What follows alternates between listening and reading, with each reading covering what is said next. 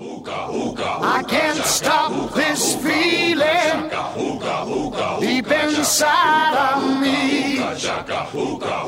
Girl, you just don't realize what you do to me. When you hold me in your arms so tight, you let me know everything's alright. I'm hooked on a feeling. Hey everybody, welcome back to the Extra Podcast. And if you're listening to this on Tuesday, the 14th of February, happy Valentine's Day. This is Pastor Paul from Northview here. I'm with Pastor Jeff. Happy Valentine's Day to you too, Paul. Thank you. You're looking awfully cute. Love is in the air. And Greg. Hi. Hi. Are you two forced to buy things for Valentine's Day? Forced? By that I mean I love my wife. I mean culturally, do you find that you go out and you buy things on this particular day, or are you an antagonist like I am, where I want to say along with my wife, don't tell me what to do, culture? Well, no, I just full buy-in. Do you? Yeah. Oh, wow. I just scream at stores, take my money. I have to say that buying flowers in this particular week is probably the worst time of year to buy flowers. Don't do it, people. It's Do you know you so could probably expensive. but you could go to Costco and get the big bouquets of roses. Yeah. Don't you think they actually raise their prices for this week, though? I don't know. Can I just say that? I don't ever buy anything during this week. Isn't that awful of me for the romance thing? See, I usually buy it way in advance. My wife and I go away. And then I give it this week. Usually go away in February, and we say it's for Valentine's Day type of thing, but it's not on Valentine's Day. That's my way of sticking it to the man. I don't know if there's anything more Abbotsfordian than saying you can just get a bouquet of flowers at Costco. Yeah, man. That's Like that is, you are full, So if you- acclimatized, culturized. if you buy a bouquet of culturalized. flowers at another store other than Costco, that's more romantic then? Yeah. So if I actually go to the flower store and I say to you... Just flowers. So I pay the $55 for the 12 Yeah. there as opposed to the, $18 for the maybe 20? Yeah. It's more romantic because Yeah. I got it from some person who hand selected them out of the jar that they got them from. Yeah. All right. These are the rules. These are the rules. Well, and if they're delivered, shall not be what broken. if they're delivered? Is that better? Yes. Having the company deliver them to the house, Delivery is best. or us delivering it personally? Ooh, no, that's a good point. Do you know? No, I don't know. I don't know either. No, I think the surprise of someone else delivering it is better because it shows that you didn't just remember on your way home from work. It's a Hallmark holiday. Just saying. Oh, totally. It They is. made it. They developed it as part of affluenza. There, What? I said it. Trying to get you to buy stuff for your wife. You should be loving your wife every day of the year, Greg. Wow. You shouldn't need a day in middle of February, which just so happens to be around the time of the year that there are no other important holidays, right? There's like a gap. Family Day. There's like a gap in the Hallmark calendar. Yeah. So you got Christmas, and then what do you got? You got to wait till Easter, don't you? Yeah. So what do you do in the middle? You know make what we should something do? up. We should make something up. Celebrate love. Between Christmas, New Year's, and I'm telling you. and today. Can I ask a question? So you want something like January 17th? I've defended everyone. Like I'm like the love cynic. By the way, this weekend I'm preaching about romance. Ooh. Which is actually true. No, I know. Preaching a I am passage of too. scripture that has to do with Sunday romance. night. So Also a family service? no, Oh. I don't think so, Greg. No, it's at a Song of Songs. You bet. Oof. It's going to get intense. Yeah. It's gonna be a good time. it'll Can be- I ask a question? Yeah. Why do we as British Columbians have our family day at a separate time than the rest of the country? Because we don't like the rest of these people. Like, Right? what's- You know what? They can go and celebrate their families on another day, but we're going to do it on this day, darn it. All right. That doesn't make sense Yeah, to me. no, the business community really kind of goes crazy over this because especially guys who are in the financial Oh, yeah. because they're supposed to take yesterday off, whereas the rest of the country takes off next Monday. Yeah. And they're going, okay, what do we do like yesterday? What are we supposed to do? Because all these markets that we're supposed to deal Well, with. it's a choice for you between your family Anyway, and your it's work, funny. isn't it? It's a choice between whether or not you love your family or you love to make all that money for your family. This just shows how little I know. Do markets close on stat holidays? What does that mean? Yes. What? Like the stock exchanges? I don't know anything. They're not open all the time. It's not 24/7. What? Okay, well, this is There's news a bell, to me. like, Look, you know, the New I'm York not Stock a- Exchange, the bell, ding, ding, ding, ding. I'm not you know? a business guy. I'm admitting this right now. You can all laugh at me. That's fine. That was a sincere question. I represent all the other non-business minded listeners in our bewilderment that things like the Millennials. markets You represent close. millennials who haven't paid attention to the world Oh, around them. Give me a break. There it is. Give me a break. All the We're playing the millennials. millennial card. Here we go. Yeah. That's good. That's Greg, right, if polka you dot didn't boy. if you didn't get a trophy for every time you tried out for something when you were a kid, you'd understand these matters about business. You understand Wow. that, right? Wow. If everyone wasn't trying to pat your back and give you high self-esteem all the time, Triggered. I'm triggered. That's it. I'm taking the next few minutes. His face off. is red, folks. It's I red. know. I'm mad at you now. I have to It's tell red. you a story I'm mad about what happened to me this weekend. Speaking of mad. Oh, yeah. Somebody else got mad okay. around the table here. Okay. So, you know, my kids play sports, of course, and I am a competitive guy, and I love the sports and I love the competition. I do. I would be the first one in my life to tell you that if I have besetting sins, one of them is the sin of pride associated to sports. Okay? That I don't like it when people mouth off or are trash. I can handle trash talk if it's part of the game itself, but when it becomes that often goes too far, and it's like all about you and up in your face and stuff. So anyway, a lot of times I go to the games and people think I'm aloof or whatever because I put headphones in, and I put the headphones in because I'm trying to calm myself. I'm not like enraged all the time, but I don't want to get involved with the officials and stuff. I'm done actually better with the officials, and like I found this to be a challenge for my adult life. Okay, when I was a kid, it was easier when you're playing the game, but in my adult life, this has just been something I've struggled with. So I've been trying to figure out strategies to figure out how do I keep distant, yet at the same time support my sons and their involvement, all that kind of stuff. So anyway, I went to this game. Son's playing basketball on Saturday night. I won't tell you where. It's outside of Abbotsford, but anyway, they were playing a game.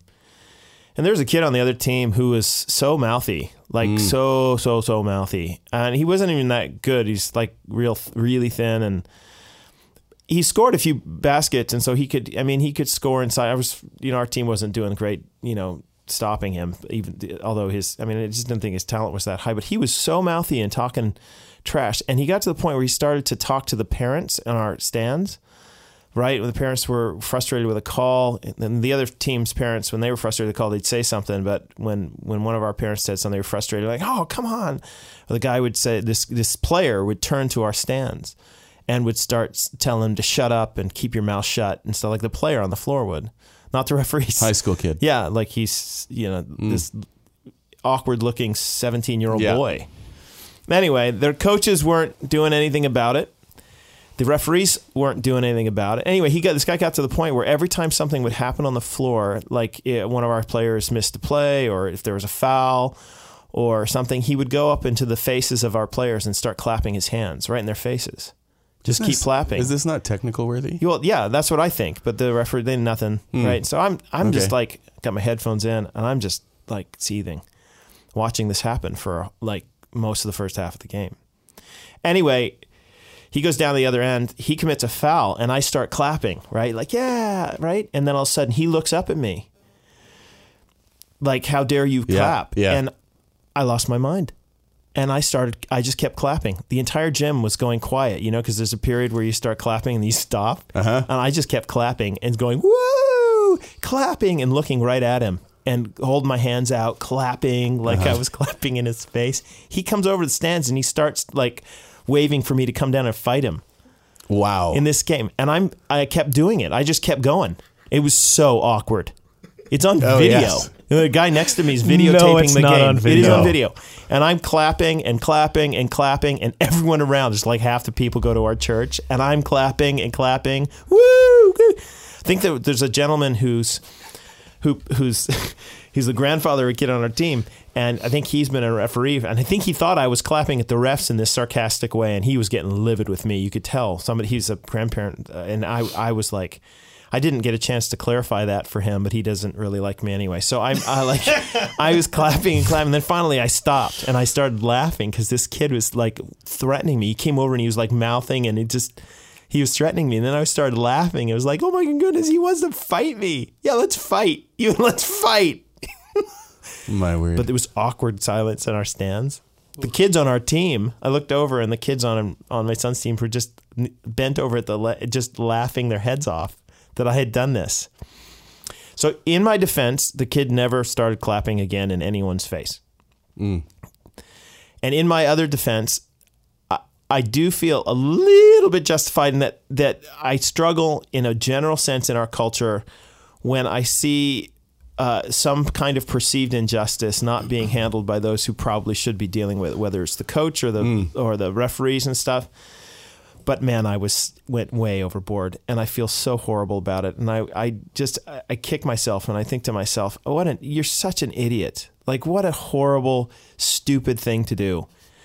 I wanted, and like there are ways to go about that. I don't know exactly what they are, but that was not it, right? To keep clapping like that. Now I feel dumb, and I don't want to actually see any of these people anymore. But I have to go back to the games, so I'm still trying to get the thing. So is this an apology to those around you? To everybody. I don't know if you do. You guys are too young now, but your kids are still quite young. But it is hard. Mm-hmm. I find it's one of the most challenging things that I have to face lately. Anyway, this is a segue probably into Greg, your sermon. You're going to wonder how. Well, okay, so here's my segue. Okay, go ahead. The tension that I feel in my life about a number of things is, on the one hand, I believe that it is a Christian response to perceived injustices in the world, right? Now, let's admit that sometimes what we perceive as an injustice is not one, okay? But let's also say that there are some things that are injustices, okay? And when those injustices happen, I have noticed that so many people do nothing. They do absolutely nothing. And in that space that's created by their do nothingness, the people who are doing the injustices flourish. And they keep doing it. Like somebody should have stepped in and corrected, in this case, this young man. They should have come in, and somebody who had the authority should have come in and corrected him.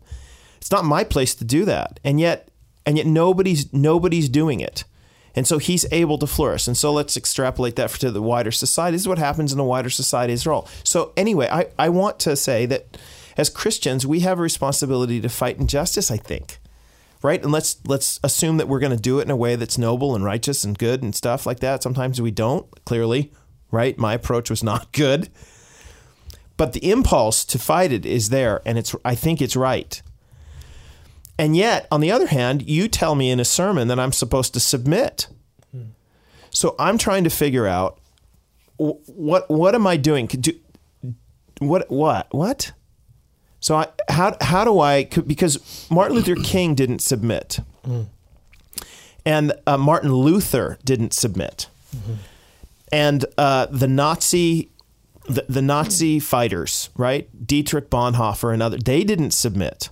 And I'll go biblical. Right. Well, and like that's exactly the example I was thinking of was Bonhoeffer, because you had most of the Church of Germany that did submit, and where they shouldn't have. And of course, please excuse me. I'm not in any way suggesting that my son's basketball game is akin to this. But so I'm just extrapolating when we talk about the wider society, right? And but the Hebrew midwives didn't submit. Rahab didn't submit, right? And they're held up as being actually noble and fighting injustice in their situations. So what's your advice to me as somebody who's trying to understand how is it that I fight injustice in the world and yet also honor God through submission to the authorities that are over me, whether they be husband to his wife or a boss to his whatever, like I'm gonna help my kids, teach my kids what submission looks like. Yeah, that's a great question. I mean, I think so I shared an illustration this past weekend when I was applying the obedience piece of the sermon, which was the main part of the sermon, to the adults in the room. I told the story of Tony Dungy, who, when he was a coach of the Tampa Bay Buccaneers, was asked by the owners of the Tampa Bay team to fire the offensive coordinator. Coach Dungy didn't want to do it because he was good friends with the offensive coordinator, and also because the offensive coordinator did exactly what Dungy told him to. So he thought this is the wrong decision. But in his processing, how he got to obeying even though he didn't like it was because he realized that what he was being asked to do was not sin. What he was being asked to do was just something, a part of the context of the business that was a difficult decision that he disagreed with, but was not a disobeying God kind of action.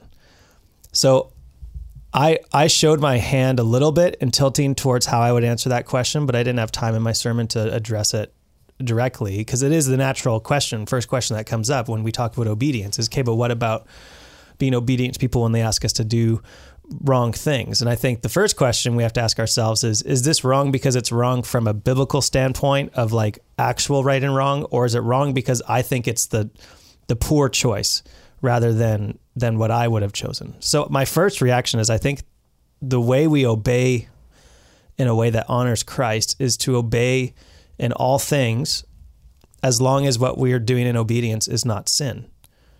So you mean like in non-moral decisions? So those aren't hard. Yeah. When I say those aren't hard, I don't think that they're difficult to. No, I shouldn't say that. Maybe they are hard for people to understand. So, and go ahead.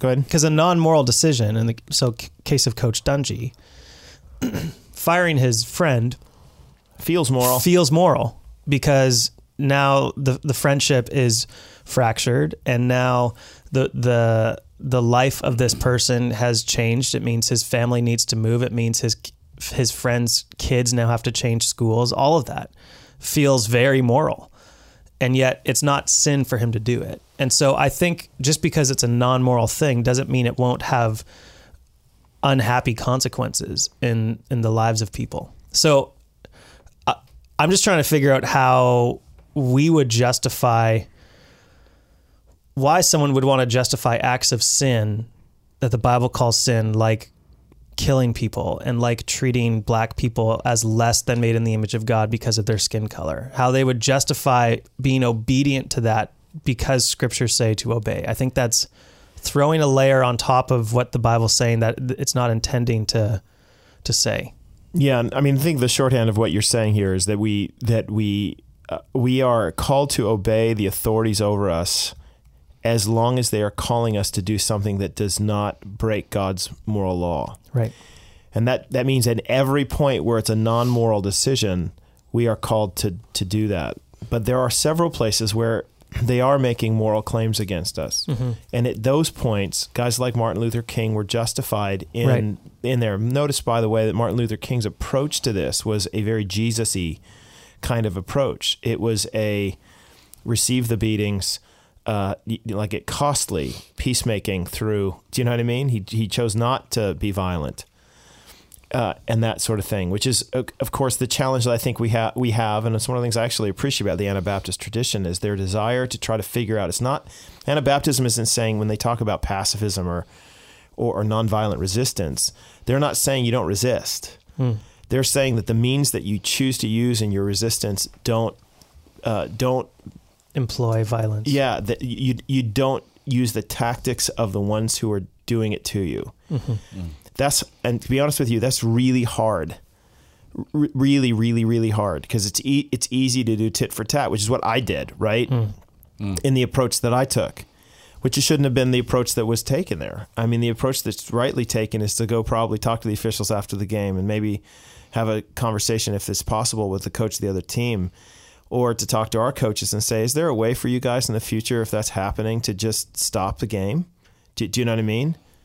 Or stop and maybe have a conversation with the officials and say, this is not the way we're going to approach it. I was really proud, by the way, of our kids. They didn't respond in it. They've learned to not reiterate and stuff. And yet, but that's the thing I like about the Anabaptist. They're saying no, resist, but resist in the right way. But it's very difficult at times to figure out what that looks like. Yeah. Because you want to honor, you want to fight back against injustice. Yeah. And in the moment, quite honestly, it's very difficult to stop that injustice from happening. You know, somebody comes on and they want to actually, I'm just thinking about things like the Hutus and Tutsis in Rwanda in 1994. It's really difficult to not fight violence there. Yeah. And I think there's some discussion to be had around what you do in the moment, where the only option you have is actually to stop somebody from hurting someone else by using some level of force. I think this is obviously a really helpful conversation as thinking through the implications of obedience. The reason why I didn't in my sermon, even though I thought of bringing some of this up, the reason why I didn't is because I don't think you have to convince 21st century Western people that resistance is something that we need to do.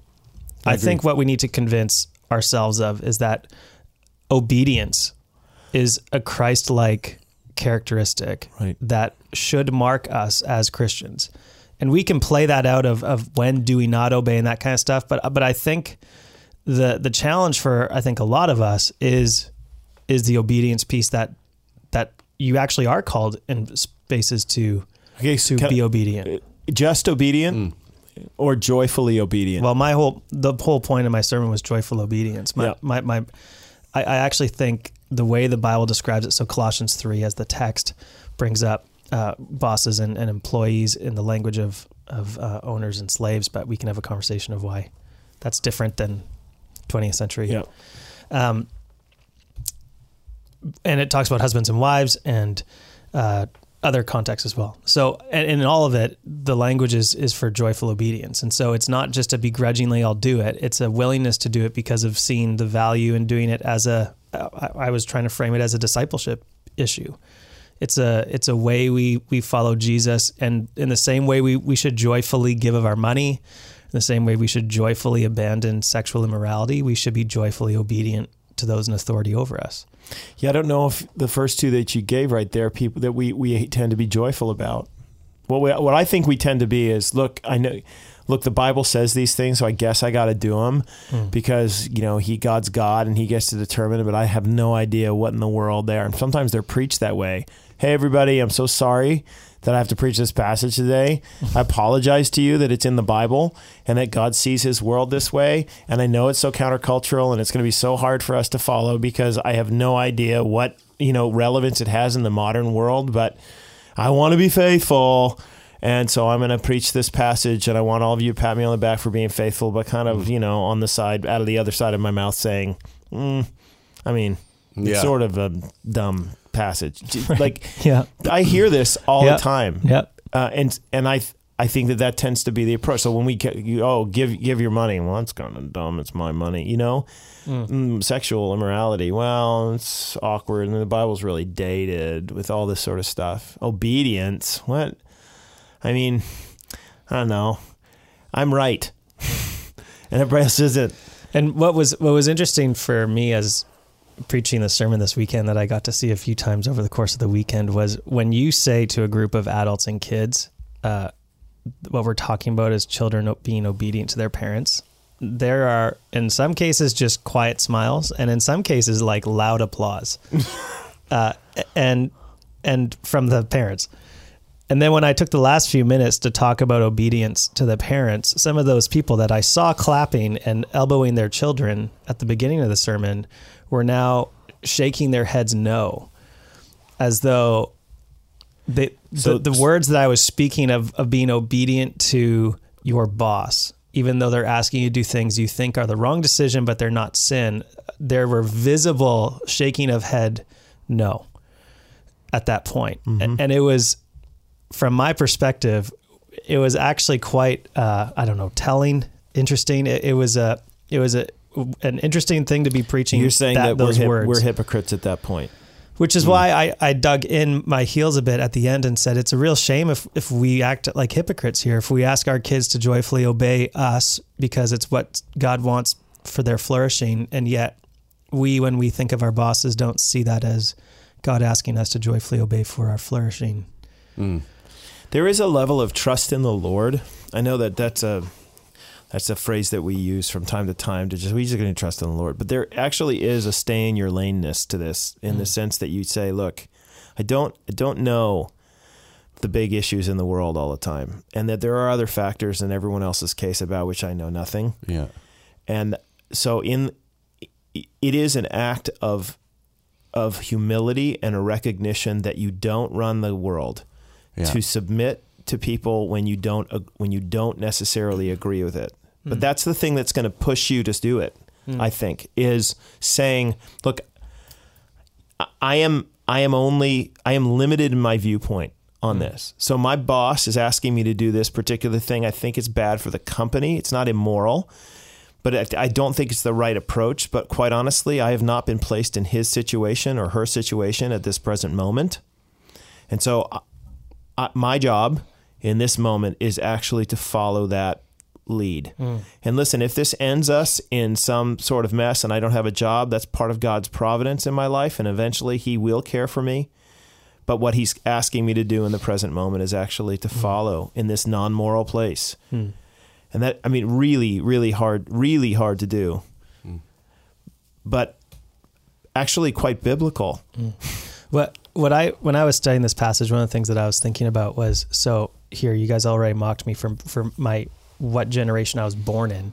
So here, let me give you another piece of what it was. It's because of all the ribbons you have on your wall for participating. Just calm down. Okay, here's the thing. Growing up, everyone participates in what are like leadership classes, leadership development. Everyone's a leader kind of stuff. Yeah. And I don't remember ever being taught the values of following well. Right. Everyone's trained to be a leader, and everyone grows up assuming we are all leaders, and we carry that I'm a leader, I'm an influencer into every situation we're in, where there are situations that I find myself where I'm not actually the leader. And now, what do I do? Because all of my training growing up was how to lead well. And when I see someone leading poorly, I think to myself, well, I'm a leader. And so now it's my responsibility to lead well in this situation, even though I'm actually called to be obedient. It's just it's a challenging framework that I think a lot of people have been trained within. And then when you come to the scriptures, and Ephesians 5 or Colossians 3 says, obey your husband, obey the government, obey your parents. We read that and we don't have a framework for it because we were only taught how to be the leaders. No, I agree with you. I think that's very quite astute. Yeah, the whole thing about, like Jeff, you mentioned trusting in the Lord, and we like to say that, we like to use that, but I think it becomes this form of Christianese that we have, where it's a lot of people just use that to say like, oh, I believe that the Lord is there, I believe that he's in control, but it's just kind of this mental assent when they say it, wherein they don't actually bring that trust to reflect in their actions and in their lives, and then when they read the Bible and when we read about fruit of the Spirit, right? Like, what does that look like?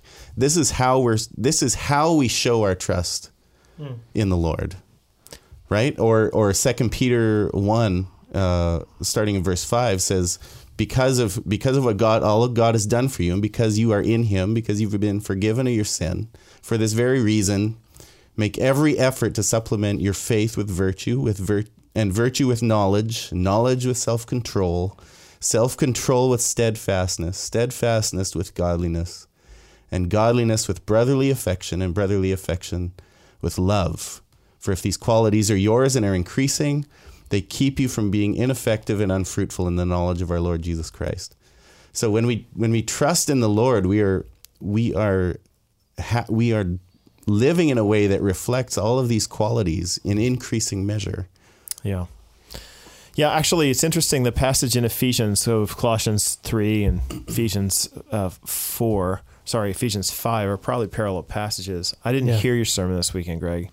So I know that you and I had talked about that the week prior in the week. I don't know if you mentioned it, but I didn't know.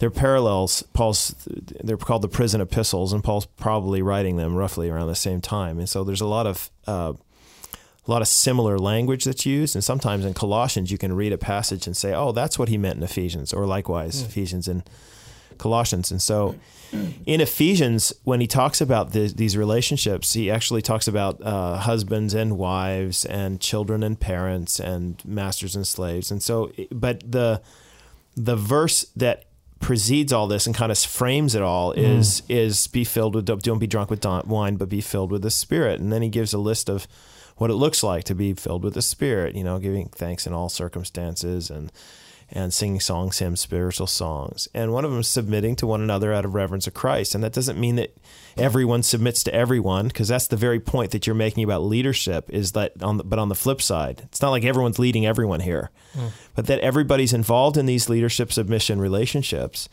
And when you're involved in that setting, that you submit to the one who is authority over you. And this is a sign of the Spirit's filling of you. Yeah. Which is remarkable, because we like to talk about, Spirit fill me, and in the in Book of Acts, to be filled with the Spirit is to have boldness in proclamation. We like that one. Yeah. That's the good stuff, right? Spirit filling us in some charismatic settings is to knock you down on the ground. You have some sort of ecstatic experience, but we don't like talking about the Spirit filling us so that we would submit to those who have authority over us. And this is exactly what Greg has talked about. Is that. Being Spirit-filled, a Spirit-filled Christian is somebody who, in non-moral decisions, right, submits to the authority of their leader, even when they disagree, but they do it with joy. It was, I wanted to bring up this story in my sermon this weekend, but I didn't have the time to. And it was just an interesting piece of God's providence the week prior to preaching this, because the plan in my schedule, which if you know me, like I love my planning ahead of time, was, I was going to work the week, take Saturday off, and then have Sunday to preach in Mission and Sunday night and preach this text. And then I get a call on Tuesday or whatever from Ezra saying, hey, we've changed plans. So we need you to preach same text, but just Abbotsford campus instead this weekend because of some other factors. Which adds Saturday night. And another one Sunday morning. And then I thought, okay, it's a text on obedience, of obeying those in authority over you. And I've already written parts of my application to the adults. And my first thought was, okay, well, I still have to take a day off this week at some point, so I could try to figure that out schedule-wise, because that's how my brain works, just planning. And then I thought, once all the details were sorted out and we had a new plan going forward, I thought to myself, man, what a funny little piece of God's providence. Because here's senior leadership team, right? Steve, Jeff, Ezra, coming to me being like, Greg, we need you to do this new thing instead of this old plan. And sorry, kind of, that it throws your week in a mix. And in that moment, I didn't think of it as an application of my sermon, but looking back, I'm like, it's a funny little piece where in my own heart, my first reaction is like, no, we had a plan. Just stay with the plan. It's fine. This new plan's not as good.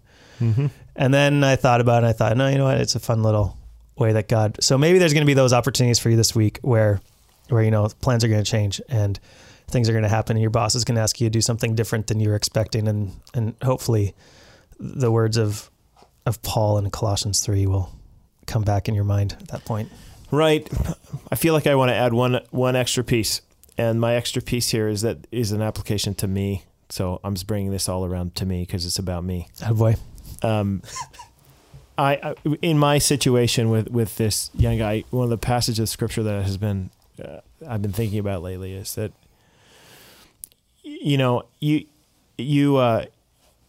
Paul says in Romans 12, he says, don't seek revenge, right? But leave it to the wrath of God.